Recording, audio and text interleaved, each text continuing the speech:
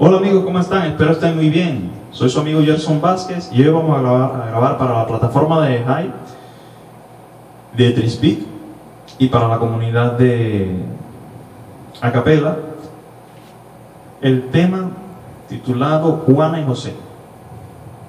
Espero les guste y dice así en esta semana número 4. Bueno, sin tardar más, dice así.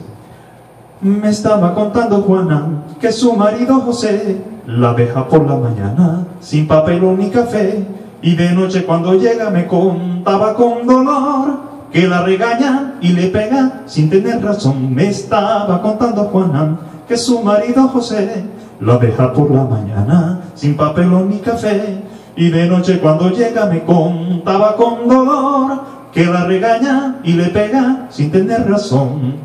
Cálmate Juana y no llores más, de aquí a mañana se te pasará toda tu tristeza y tu preocupación. Junto conmigo vivirás en una casa con balcón, y así la vida pasará llena de ilusión.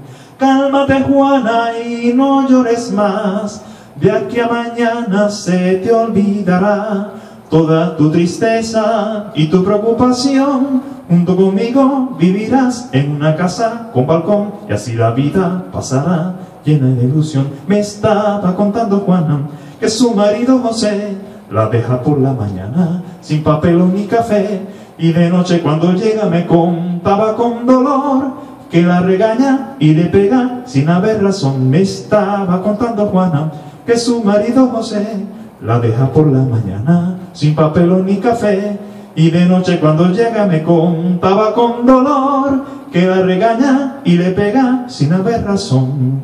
Cálmate Juana y no llores más, de aquí a mañana se te pasará toda tu tristeza y tu preocupación. Junto conmigo vivirás en una casa con balcón, y así la vida pasará llena de ilusión.